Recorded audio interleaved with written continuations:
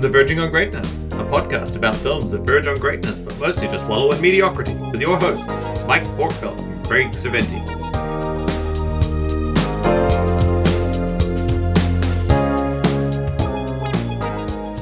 And we're hot. We are hot. Hot is what we are. We are pretty hot, that's true. Good evening. Good morning.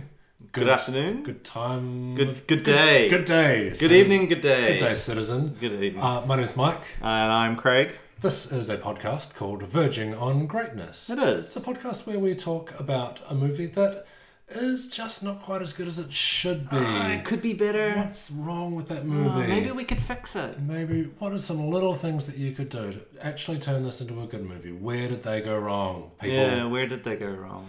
Today, bit of a change of tack. Today, Yep. change of pace, something a little bit different. We're shaking it up. We're going shaking old it school. around. We're going a bit old school. We're going way outside of Craig and I's normal taste. Comfort zone.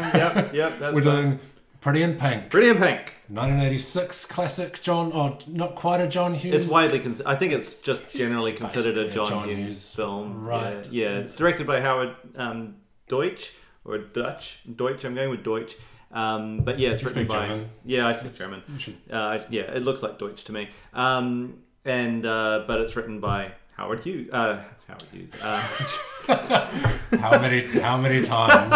45-minute podcast. Howard Hughes. That's one. That's one Howard Hughes. That's going to be all night. I'm marking them down. John Hughes. Yeah.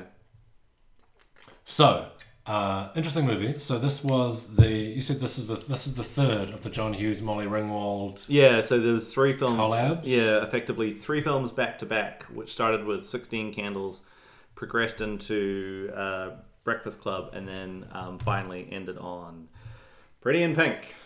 Yeah. So, rich poor kind of divide centers on. So the main character Andy is a girl, poor girl who quite literally lives on the wrong side of the tracks. Yeah. The film opens with a pan across the train tracks. really jam that one home. to what can only be described as an 80s version of a poor white neighborhood. So she still lives in a 2-story house with a picket fence. Streets are clean. She's got her own car. She's got her own car. Yeah, she's a single parent. You never find out what city she's in, do you? No, I figure it was LA, right? I don't know. But all of those Hughes films take place in a fictitious town called Shermer, Illinois, or something like that. Kind of nowhere's. Yeah, Nowheresville. It's meant to be Illinois, I suppose, but I got a distinct LA vibe from this film. So she's a poor girl. Yeah, poor girl, and she falls in love with a rich boy. That classic story. Despite never talking to him. Yeah, or going on one date. They have one date. Yeah, they flirt a little bit, and then they don't even flirt. They just look at each other. There's a lot of Twilight level looking and lusting. Yeah, and then he hits her up on the old schoolist instant messenger. Yeah. He does some improbable 80s hacking. Yeah. Starts talking to her through a computer. Somehow or other managed to get a professional headshot of her. The future is now. Yeah. How did he do that? Did he just pull that off her Facebook? Just held there. I want to take my old 35mm camera and I want to take this professional photo of you, and then somehow or other get that digitized or scanned into the computer, and now I'm going to send it to you. That kid is going to go on to invent fucking Facebook. Yeah. So the first takes about 26 minutes. So the first act is the leading up to him asking her out. The will he, won't he? Yeah, he's going to get around to it. She doesn't really have any agency in that regard, but which I guess it is 1986. You can't really. I think it's pretty progressive. Can you blame a movie in 1986 for? No, I don't think you can. No, I don't think it would fly today. Yeah, we'll get onto that some more in the ending as well. Because the ending, I think, is kind of trapped. It's just awful. The time. But yeah, anyway. Prom is coming up. She doesn't have a date for the prom, and at first she's not fussed by this. Like she pretends like, or she acts like she doesn't care that she doesn't get a date. No. But then, yeah, it's clearly a big deal. And in fact, when he first, she works in a record shop. Yeah, and, the coolest record shop in the world. Their first interaction, she actually lays a sick burn on him. Yeah, because they're having a kind of joke around because he brings up this terrible record. It's kind of cute, really. Is this any good? He asks. I like that scene. He brings up this terrible record and he says, "Hey, is this good?" And she says, "Yeah, it's totally hot." Yeah, it's what all the kids are listening to. And then he buys it. And then I don't know if it's the fact. I don't know if she's ticked off by the fact that he can spend money on a gag where that's if there's something in that ticks her off. But she gives him this savage burn. She says, "Paying with your Amex Platinum card," which is quite savage. It is. And yeah, just but it is cool. It shows that she's got some balls. Well, she's got moxie. I Nice. think in the 80s that would be moxie. Yeah, She's got moxie. She's got spunk. That anachronism. Yeah, spunk.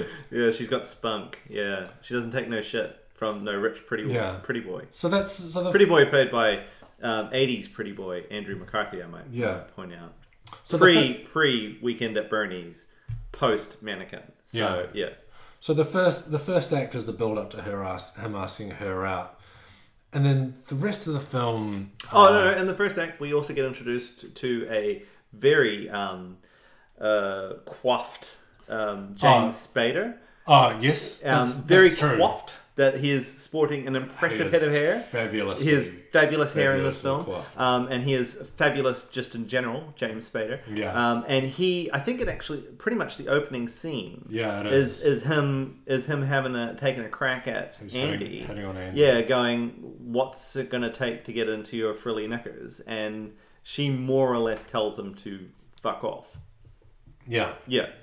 And far classier language. Yeah, that's right. Yeah. And he also rich. Very rich. He's rich. clearly meant to be rich. He's James Spader in the 80s. Yeah. He's rich. Yeah. Yeah. And she also has a counterpart, a sidekick, called Ducky. Ducky in a rubber performance by Yeah. More on Ducky later. To say he carries the film is an understatement. Oh god. Yeah. Watching because this is only the second time I've seen it, and then the first time I saw it was maybe a year ago. My now wife suggested we watch it, and I knew John Cryer was in it. I knew who Ducky was before I had seen the film. I knew it was Molly Ringwald and Ducky, the guy who later would be in 2.5 Men. And yeah, I had heard about him, and I couldn't get over the fact how freaking amazeballs he was in this film. Having said that, he plays almost no part in the plot, despite the fact that he's one of a handful of redeeming features. he is amazing. He doesn't really have any influence on the plot. Not long. Joe Rich Dude asks Andy out. Here's a name, Blaine. Blaine. They chose really good names. Oh, that's such an 80s name. You might as well be named Gordon Gekko. Blaine and Steph are the rich dudes. Oh, is that his name? Steph? Yeah. Oh, yeah. James Spader's name is Steph. And Andy and Ducky are the poor ones. They chose great names for the characters. So the second act kicks off and they go on their date. Ducky gets very annoyed because he's carrying his torch. He's not even carrying a torch. He openly hits on it. Yeah, he openly hits on it. It's just part of their shtick. He had turned up, so the date was a bit fraught with difficulty as well, because Ducky had managed to invite himself out with Andy that night as well. So he turns up to her place of work, where he seemingly does that a lot. He turns up to her place of work. And then there's a moment where it looks like Andy's been stood up by Andrew McCarthy Blaine, only to then turn up at a nick of time to save her from an evening, presumably with Ducky, which she seemingly seems to hang out with him all the time anyway. So they are reasonably good friends. Yeah, no, they're tight. They're pretty tight. Yeah. Even though she burns him occasionally and takes him to a, I don't know. She goes to that club. She goes to a club that he can't get into. He can't get into, and the doorman is Andrew. He's Brain Smasher, and he's also Ford Fairlane. I forget his name right off the top of my head. Andrew McCarthy. No, I'm gonna Google this. All right. Well, this is a great podcasting. It's great podcasting. I'm fully prepared. While Shut up! I can edit this out. While Craig does that, I'm going to carry on with the story. Andrew Dice Clay. I knew it was an Andrew. Thank you. We got that. You're welcome. His name's actually because he has the dice on his shirt. Yeah, that's Andrew Dice Clay. Oh, is that like a thing? Yeah. He was a comedian slash. He was a stand-up comedian, and he had a short-lived TV film thing of his own right. So they have their date. They have a kind of. Oh yeah, Ducky. So Ducky's very upset, but she kind of ditches Ducky and she goes on a date with Joe Rich Dude. And they have a kind of rich date, poor date night. Kind of. That's right. Reminded me of Titanic. Yeah. Where they have the fancy dinner. The rich date, they have the rich date, poor date. So they do that, except essentially nothing happens on either the rich date or the poor date. In fact, it's a pretty shitty date overall because they go to a party which is at the rich dude Steph's house, played by James Spader.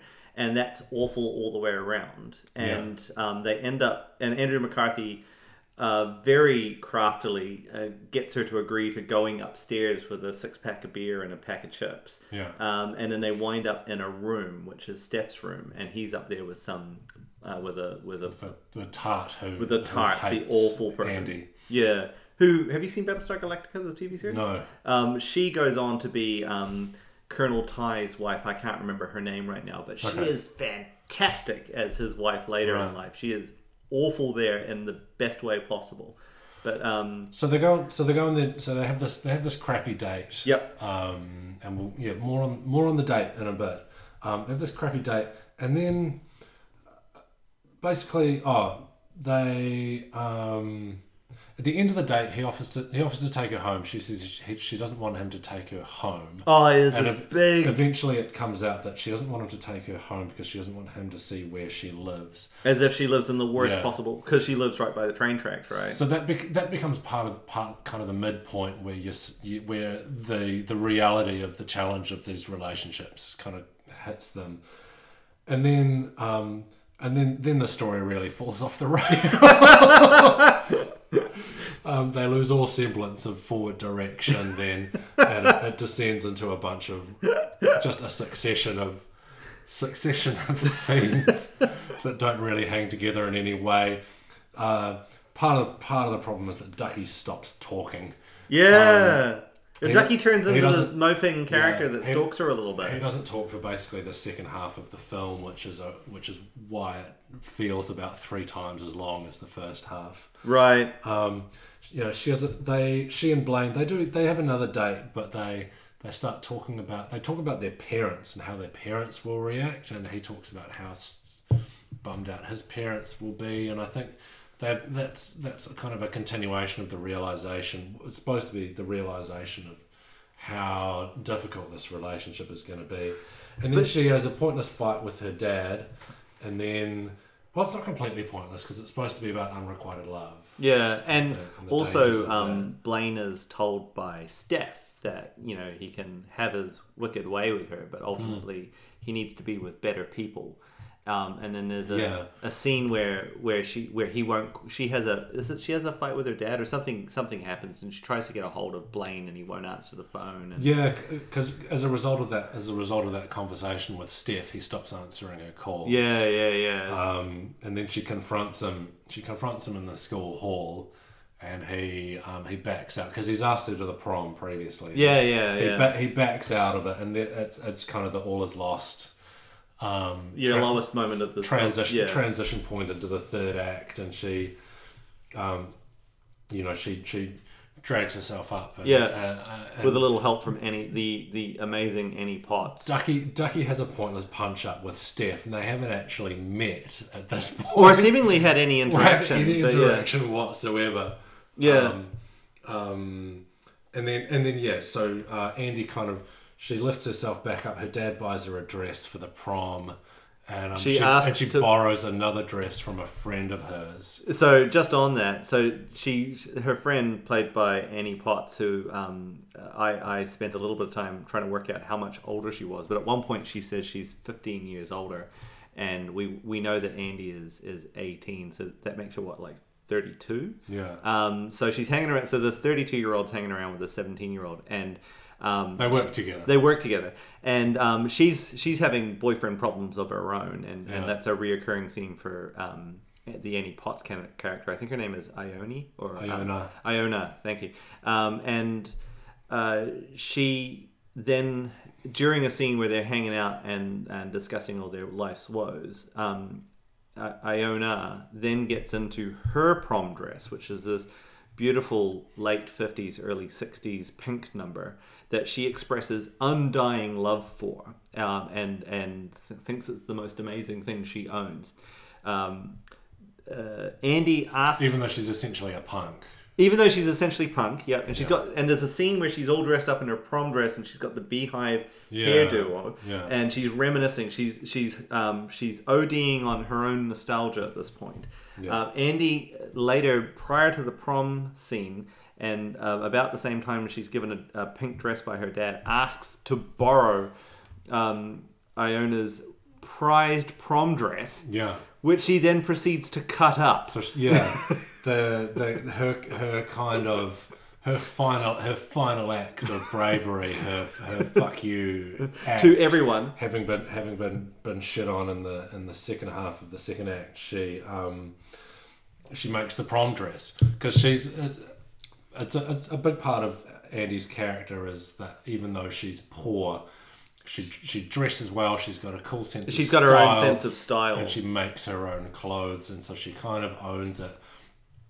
It's a redeeming quality in her character. I like that about her, that it's part of her moxie, right? That she doesn't just put up with being poor. She has she does what she can to look good and to feel good. Yeah, because someone makes a point earlier on in the film. I mean, we can talk about the fashion now if you like, but we'll get through the rest of the story. Yeah. Stay on point, Mike. Yeah. Stop taking us off track. So she makes she makes her prom dress, and that's her by cutting up her best friend. By cutting up her best girlfriend's prized prom dress. Kind of unfortunate. So you said before her defiant action.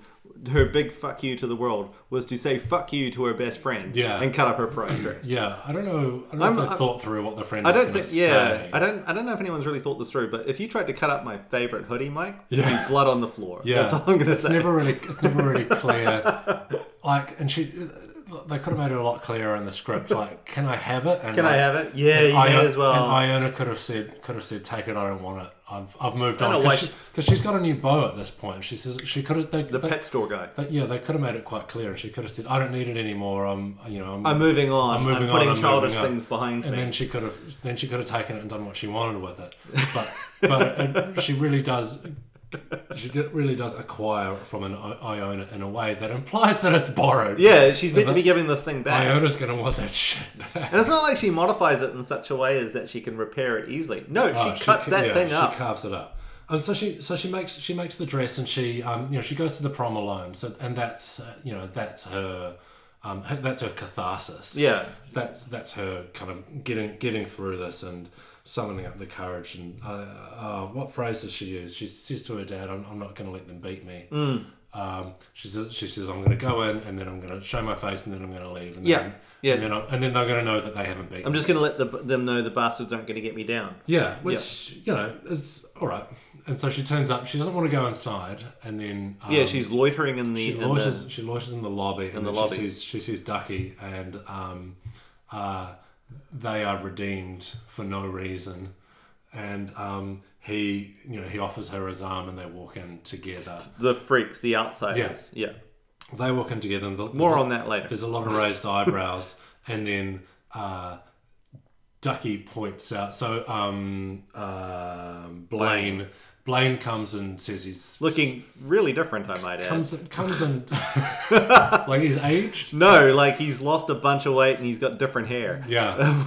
He comes up to her, and he apologizes in his way, and walks off. And then Ducky points out that he came without a date. He's come alone. Yeah. So he hasn't flicked her off. He's actually, that represents that he's actually kind of. He's been meaningfully hurt by what's happened, and so Ducky, gives her the push out the door to go and Yeah, and his Go final on. blessing, like, you know, Go on, I'm yeah. releasing my hold over you. Please Yeah. go be with Go this on. douchebag. pash him in the car park. douchebag in the car park, which she In front of his Julie BMW. does. And then for no reason, a absolutely stunning, the most beautiful woman in the film turns around. You've never seen her before, and she starts giving. A film, I believe, film debut for Kirsty Swanson. Stop it! Shut the front door. You looked up. I looked it up. It's Kirsty Swanson, who would later go on to play Buffy in the Buffy the Vampire film. Oh, Kirsty shit, Swanson. really? Yeah. So Noted 90s just- hottie, Kirsty Swanson. out of nowhere, she turns around and starts giving Ducky the eye, and he does this. And at that point, he does the single greatest moment in the film, which is he barrels the camera. I'm getting some, yo! Are you seeing this? Are you shit? seeing this shit? 83 minutes. Fourth wall firmly in place. You think you're nearly done. You think you're at the no. end. No. John Cryer barrels the camera. John Cryer barrels the camera. I This is a wonder- reoccurring theme for John Cryer. Have you watched any of 2.5 Men? Certainly not. I confess I've seen a bit of 2.5 Men, but John Cryer frequently picks up women way hotter than John Cryer should be able to pick up, and that's a reoccurring theme in that show, with him practically barreling the camera with this character just throwing themselves at John Cryer. Yeah, so poor John Cryer. I think he's deserved of more, but yeah. All right. So that's the story. Why don't we talk about John Cryer while we're on John Cryer? John and Ducky? Cryer deserves an award for this movie. He is, without a doubt, the best thing about it.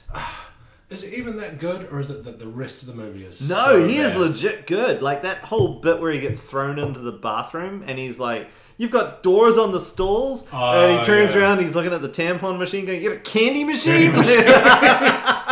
And apparently he ad-libbed that, so he is amazing in this film. He is so good. And that bit where he comes in and he's doing the lip syncing in the record store. Oh yeah, try a little tender now. Oh my god, that is so good. Yeah. He is amazing. It runs on and on, that scene, and you can see that the director just, in the editing room going, could we cut that bit? No. Could we cut that bit? No. No. That's all It's cinema all gold. going in. That's gold. This movie sequence is lasting for 5 minutes. will lose its relevance in 25 years' time when the people who watched it as children and teenagers today get too old to appreciate it. But that scene will live on. When they're playing films of the 80s, when they're playing scenes from films in the 80s and montages, it will include a montage. It will include that in the montage. It is an iconic scene, and it is amazing. And he is amazing in it. Yeah. He leaves nothing out of that performance. It's like the Barry Manilow scene in Breakfast Club. Yep. Does Barry Manilow know you raided wardrobe? it's the high point of the film. It is almost akin to Michael Jackson moonwalking for the first time, as far as I'm concerned. It is Neil Armstrong on the moon.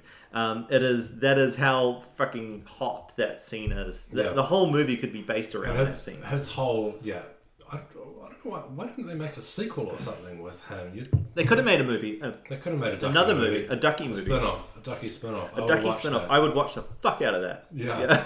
I would love watch that film on my wedding night. And he's even, you see his bedroom, he's even poorer than Andy. Yeah. He sleeps on a mattress on the floor. On the floor, and he's got graffiti on the wall. Yeah, he's like proper poor. Proper poor. Yeah, he's like, I can't afford to wash my clothes poor. Whereas Andy is just poor in name only, because she is living it big. She's got a nice room, all of it pink. They've got a dog. They've got a dog. Dad still has enough money to day drink. I don't know what's going on. I don't know why they're poor. They complain a whole bunch about their mum up and leaving. But yeah, no, I don't get it. No, not understood. Do not understand. And then, while we're talking about Ducky, the ending. Oh my god. Tell us about the ending, Craig. So originally this film was written and shot so that Ducky and Andy wind up together at the end. And when test audiences saw that for the first time, and apparently even some of this is to be partly landed at Molly Ringwald's feet, audiences didn't like it. They wanted her to wind up with the pretty boy. Molly Ringwald had told John Hughes, should I say Howard Hughes? No, John Hughes had told John Hughes that she didn't see Ducky as a love interest. She saw him as a brother, and that she really, really liked Andrew McCarthy. Like, really liked him. So they quickly took this film and they reshot the ending. And they had to get Andrew McCarthy back, who had gone to New York, and he was prepping to be in a play and had shaved his hair and had lost a bunch of weight. They had to get him back. So in the final scene of this film, if you think his hair looks strange, it's because he's wearing a wig, and he's lost about 10 pounds, 10 or 15 pounds. He's noticeably more gaunt.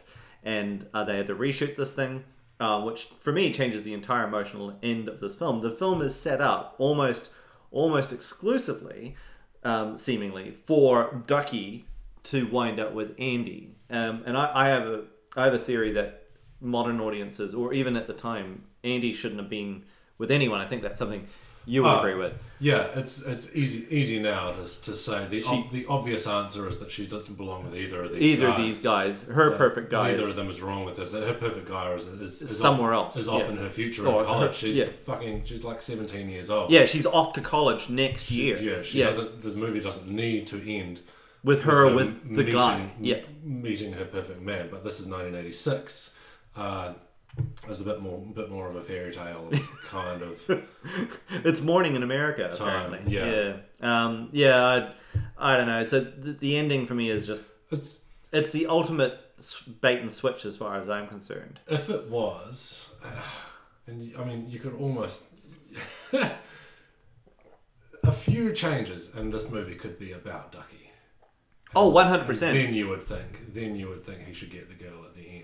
As long as it's about Andy, she shouldn't wind up with either of them. But I agree. I can understand why in 1986, they said, well, she's got to wind up with one of them. Yeah, because you can't have a female protagonist not wind up with a guy at the end of the film, right? And on balance, it might as well have been Blaine. I don't think I would have been happy if she wound up with Ducky either. Yeah, I don't know. I really like the Ducky character, and I identify with the Ducky character. Yeah, he's wrong for Andy though. Yeah, I don't think she really wants to be with either of those people. I think, like you say, she wants to be with somebody else, and it's not either of those two people. No, this ending, I don't like this ending.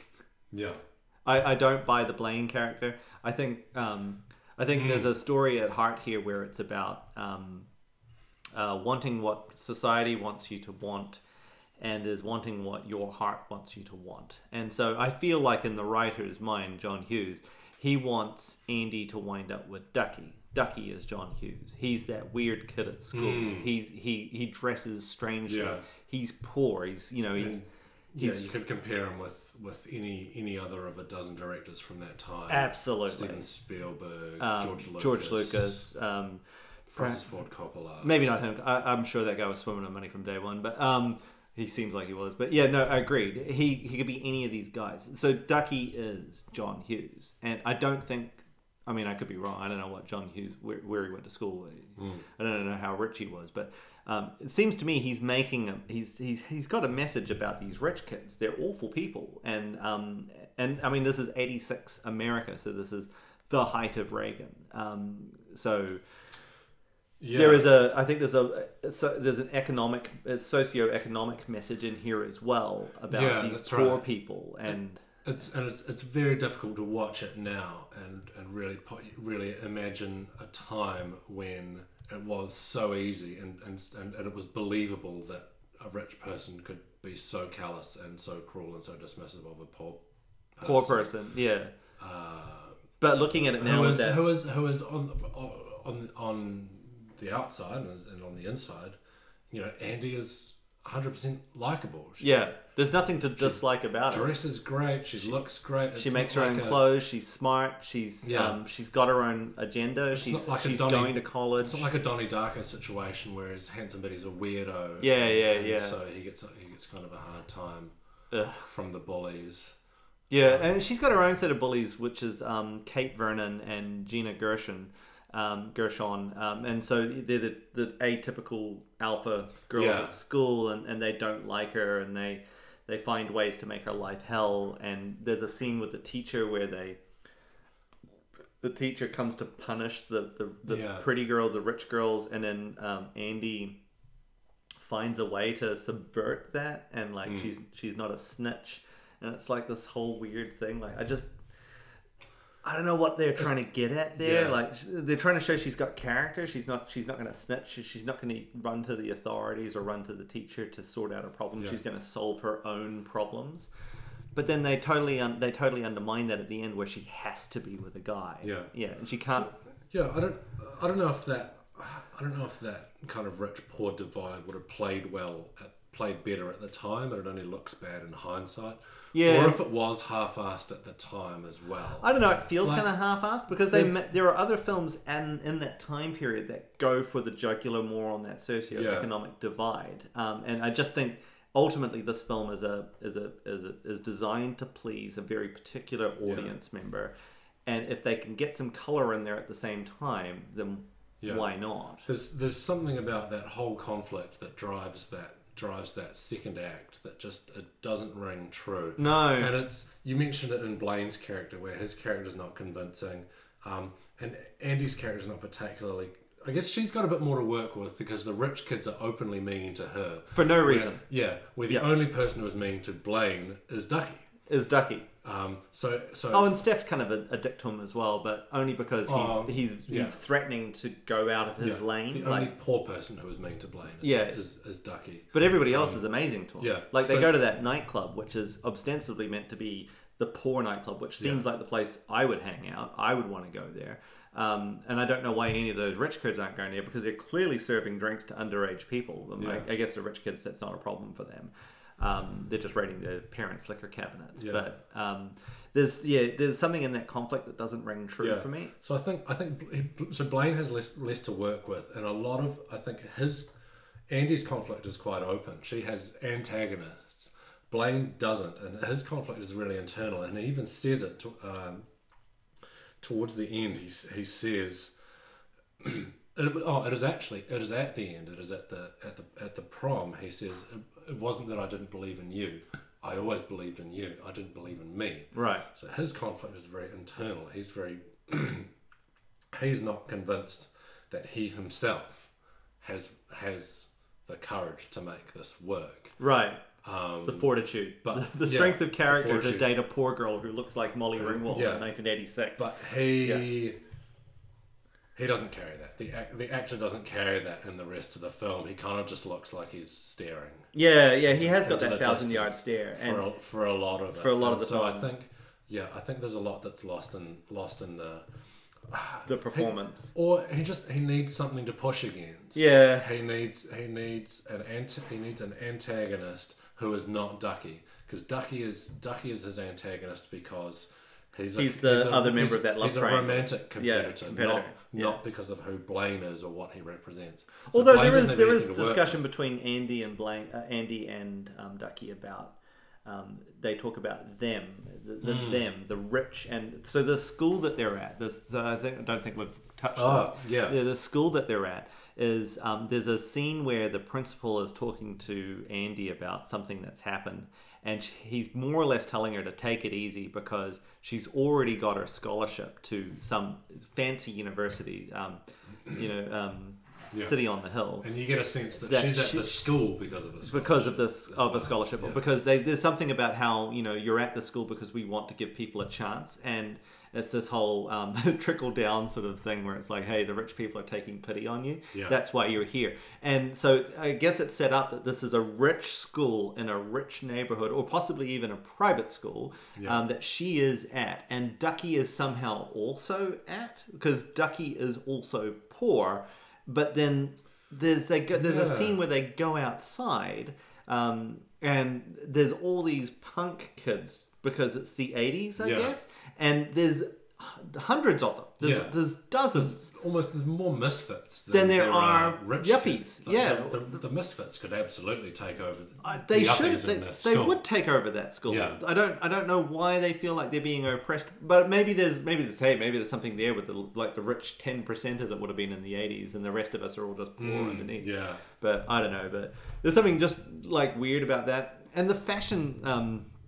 My partner, she's quite the fashionista. Wife, sorry. She's quite the fashionista, and when we were watching this, the both times I've watched it, I've been with her. A couple of things that gets her up and out of her chair is one, the cutting up of the dress and turning it into what she calls the gunny sack, because she thinks the dress as it was amazing. She didn't need to change it. She could have worn that dress and been the draw of every eye in the place. But she turns it into this awful shapeless gunny sack. And two, she doesn't understand why no one likes her fashion, because she is dressed amazingly throughout the entire thing. She is so 80s it hurts. She is more 80s than the two Mondrian posters she has in her bedroom. She is so 80s that 80s BMW is screaming at it to stop being so 80s. Yeah, she's 100% style. Yeah, she is Madonna in a Madonna video. She is so 80s. And I don't understand the fashion in this, just kind of irks me. And so my wife, she's into 50s fashion. So she's really big into 50s fashion. And she goes op shopping. And so 50s fashion is really hard to find. So having gone around a couple of op shops, I know what you find in these secondhand stores. You find fashion that's about 20 years old. Why isn't Andy in 60s gear? Late 60s, early 70s gear. Why isn't she in stuff from that era? Tie-dyed. Yeah, I would have thought the tie-dye, the hippie thing might have been... That would have been kind of cool, I guess. But like in 60s, 60s garb, that would have made... She does wear pearls at one point, I suppose. Yeah, someone calls her out on the pearls. Yeah. The one thing I wondered about that, and I'm really reaching here. This is way out of two subjects that I avoid learning about as much as I can. One is the 80s and one is fashion. But if I can go out on a limb and make what is potentially a very dumb statement. I got the impression that a lot of the stuff about the fashion is conveyed in the colour. Yeah, so it's that 80s so because pastel. She wears the pinks and the pastels. Well, she's in like browns largely she's got browns and there's she's big on pink. But, it's brighter, and the rich kids, you notice it particularly with Blaine and with Steph, and also with the women. Whites. Yeah, and Steph and Blaine, whites. They're in suits a lot of the time. So Steph, particularly, he's in suits. In fact, at one point, he's doing a full-on Don Johnson. I think he's got the loafers with the no socks. And but that's James Spader. I'm pretty sure James Spader just turned up to set wearing whatever it was he was wearing. They were like, "Yep, shoot that." Believe that. I believe that. Which shows what a great performance. I just like James Spader. So I wonder, and even the fact that she has this bright red hair. I kind of feel like it's the fact that she wears colours that stands out. Well, and she has primary colours. Primary colours, where everyone else is in these really light. That's there you go. And the huge shoulders and the weird necklines and the I'm going to call them proto hammer pants, where they're like shapeless and baggy. I don't know. Make a note, folks. This is Craig and Mike talking about fashion costume. it rarely happens unless we're talking about superhero garb. But you've seen it here. Now you've seen it. Now you've seen it all. And it's, I think there's something that they miss a trick with making her stand out, and how they make her stand out, where they try and do it through the way she looks and the way she dresses, and maybe that would have worked if closer to the time, if we were more in tune with that 80s fashion, maybe that was obvious. But the movie that does this really well, that it made me think of, is Scent of a Woman, where Chris O'Donnell's character at the start of the film, so he's same situation. He's a poor kid who's got a scholarship to a rich school, and it is set up absolutely brilliantly, and it makes it even more obvious, and it makes it even more heartfelt. The scene, I think it's the first scene in the film, where he's at the school, and it's the last day of school before the holidays, and all the kids are rushing around and goofing around, and he's standing at a job ad board for summer jobs, and no one else is showing any interest. They've got the tags that you can pull rip the tag off. All the tags there. None of these kids need fucking jobs. They go to their summer houses. They're gonna go play polo. They're going to Europe. They're gonna go bum around France. I think it's a skiing trip that the other kids are going on. Oh right, and he can't go. Philip Seymour Hoffman. Oh, poor Philip Seymour. And he can't go because he's got to work, and they're on the phone, at certain points throughout the movie trying to get him along to the ski trip, but he can't because he's got to work. And it does the opposite of what Pretty in Pink does, where it's so much more poignant that he is the poor kid in this rich school, because he looks exactly the same as all the other kids. He's dressed exactly the same, he looks exactly the same, but you feel his isolation. And it's just in this one shot where he's looking at the job board. And all of his friends, friends, he says with air quotes, are running off to have fun somewhere. It would make no sense. The job board is just invisible to these kids. And he's like, oh, summer work. But that's the difference between, a competent, talented director like Martin Brest and someone like John Deutsch, who really kind of went on to do a whole lot of everything, but nothing of actual note. So I don't think any of his films are winning Oscars anytime soon. But I mean, it's a competent film. It's put together well. There's some interesting. The soundtrack for this would have been big in the day.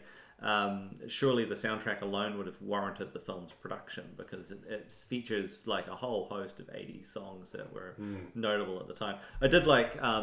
My wife pointed this out, and we had to watch it again. But at the end of the film, they play "If You Leave" by Orchestral Movements in the Dark, and that starts the prom scene. It fades in from the scene immediately before, where she's telling the dad that she's going to go there and tell him what's what, and she's going to leave.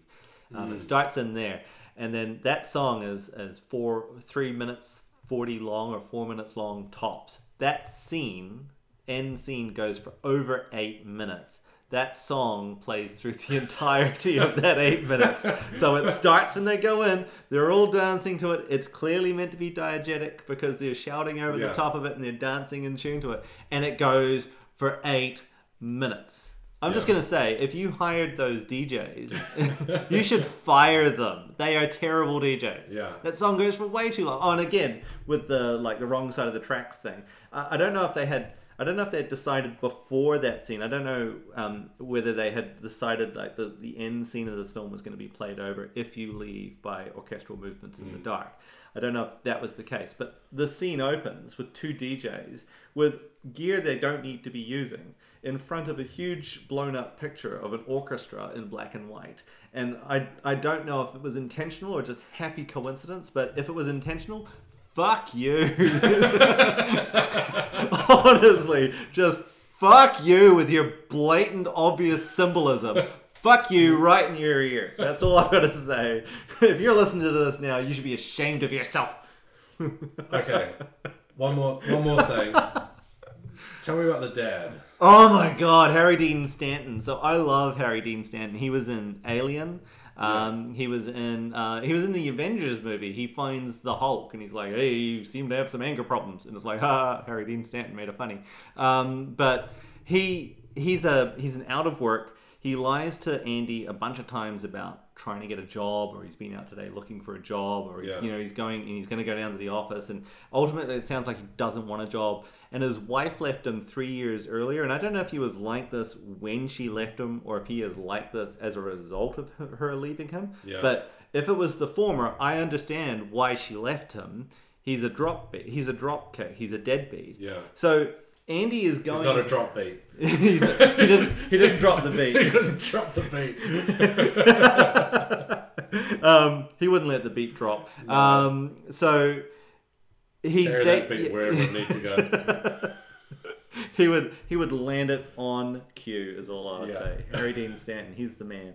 But he is day drinking at home. There's a scene where Ducky comes around and Ducky tells him he's going to marry Andy, and he's just seeking his permission, and he's humoring him. He's like, "Oh, well, that's good for you. I like that. That's very nice. Yeah, thank you. Harry Dean Stanton." And he but he's day drinking and he's not working, and I don't know where he's getting his money from. And Andy is leaving to go to college the next year somewhere else, because he says, "You're going to leave me when you go to your fancy school." Yeah. And I I want to see the sequel to this movie that happens 6 months to the day after this film does, because he is homeless. He has lost that house. He is drinking meths on the street. Yeah. And one of those rich kids is going to run him over in a BMW and their 320 BMW. Yeah. And no one's going to be charged for that crime. There's going to be like tragic accident. He Homeless really, guy ran over 4 times. He really gets no redemption. There's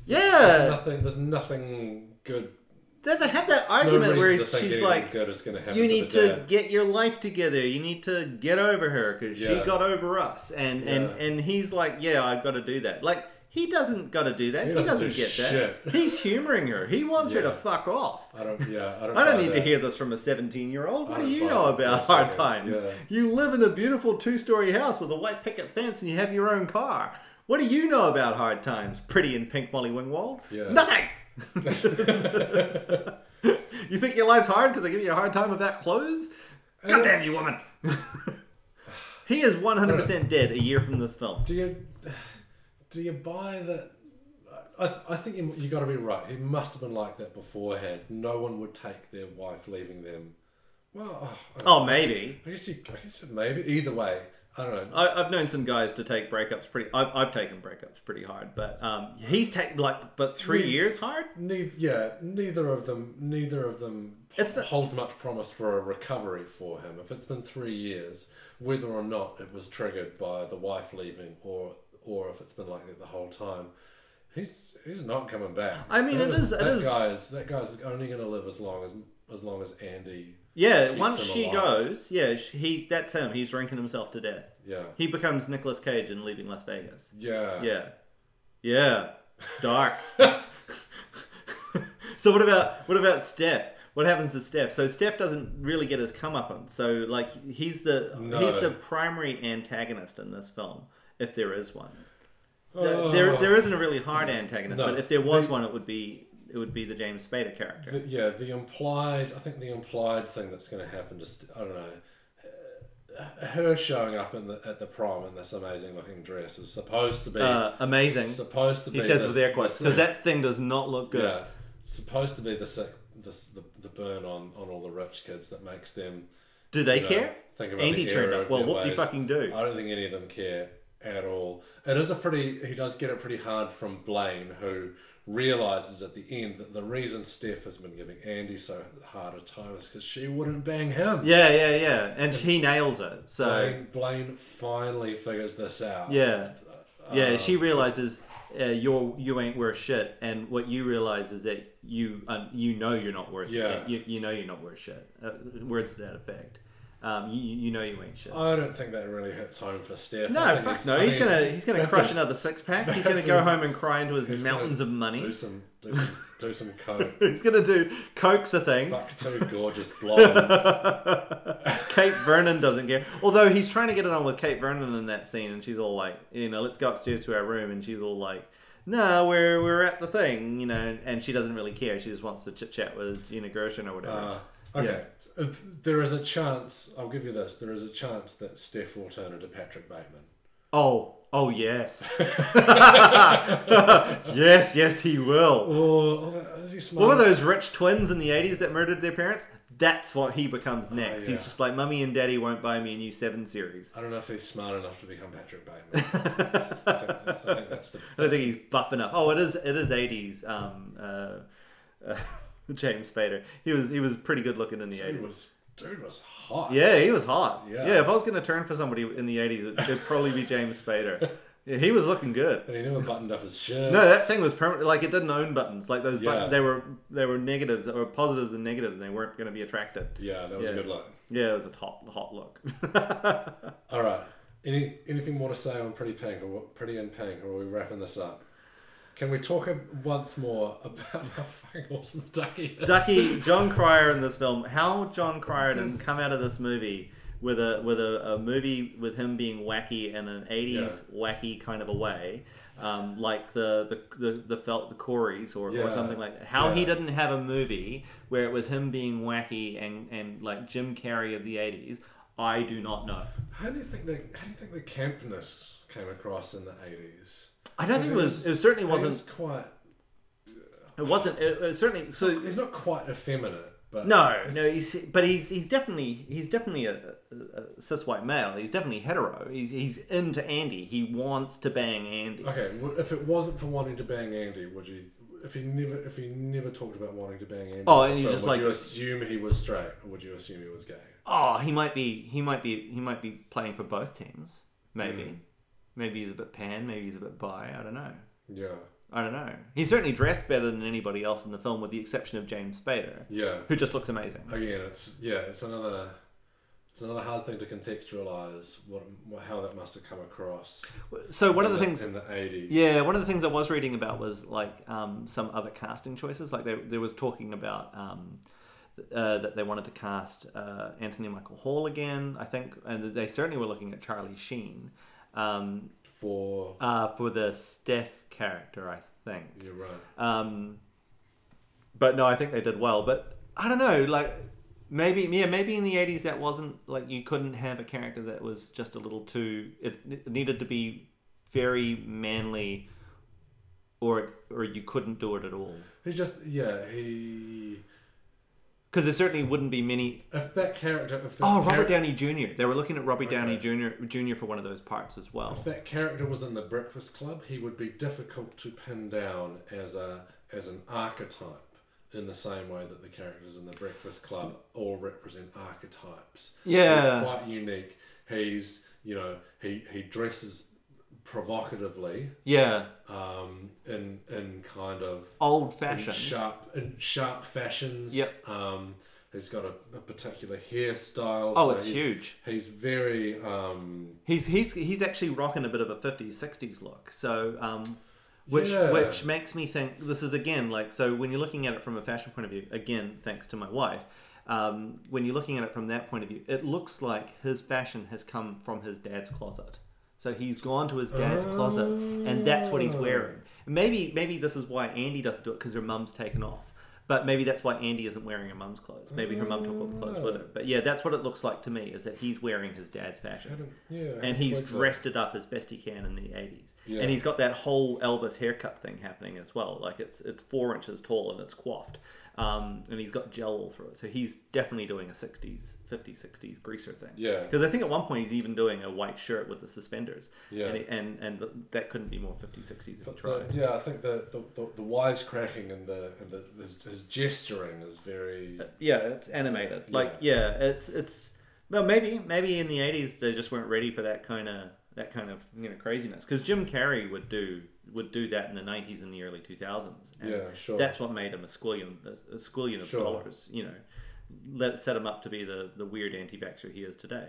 But yeah, he I don't know, maybe in the 80s they weren't ready for that. I mean, we are talking about the 80s when they preferred to just make jokes about people with HIV instead of actually doing something about it. And that's what I'm saying. Like, if the movie had been made 10 years later, and if I knew more about romantic comedies, I could probably name one where he would be the gay best friend. He would be the gay best friend. Maybe that's what they were going for. He wouldn't need to be into her. Yeah. So he would be the quirky gay best friend. He'd be the quirky gay best friend. Yeah, which is interesting. Who also suffers from unrequited love. Yeah. Because he loves some rich kid or whatever. Yeah. Not for the protagonist. Yeah. So another movie.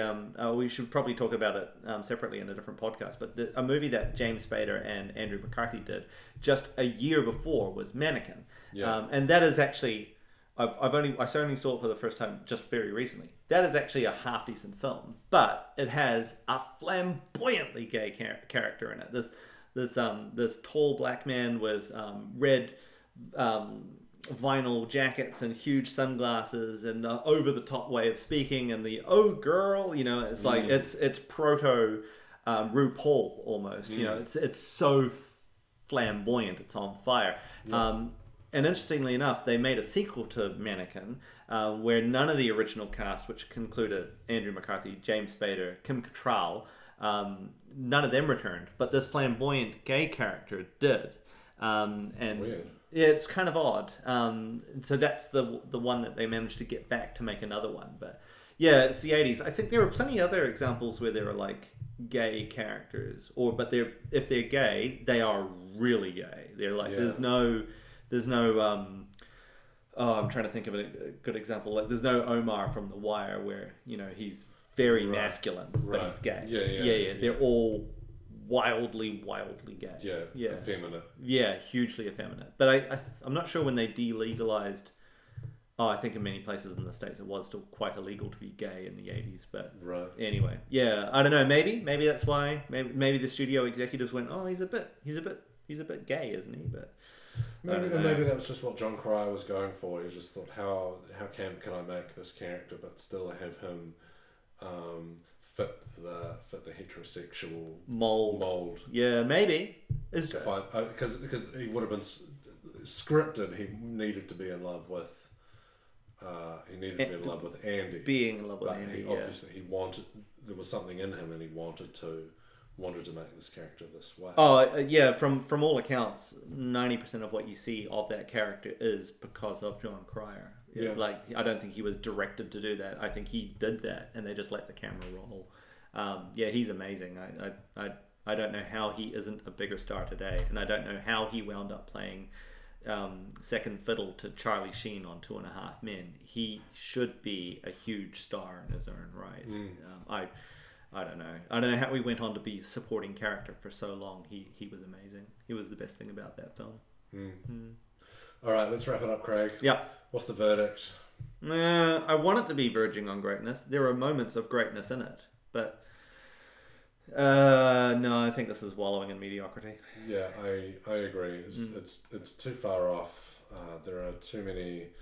The story runs out of steam. The conflicts aren't really real, and not realized, and they're not wrapped up. And I don't want anyone to give me any guff about how in real life things aren't wrapped up neatly. No, this is a story in a film. It needs some resolution. Yeah. And I really want to see a sequel. I want to see everything fall apart tomorrow in this pink fantasy fairy tale. But that's wallowing in mediocrity. So. All right, we'll wrap it up there. Thanks everyone for listening. Thank you. Hit us up on Twitter. Tell us what movie you think is verging on greatness. And I think we are actually at verging on greatness. At verging on greatness. Tell us a movie that you think is verging on greatness. Maybe we'll talk about it next time. And until then, see if we can figure out where it all went wrong. Until then, loyal listener, you be cool. Yeah. So on.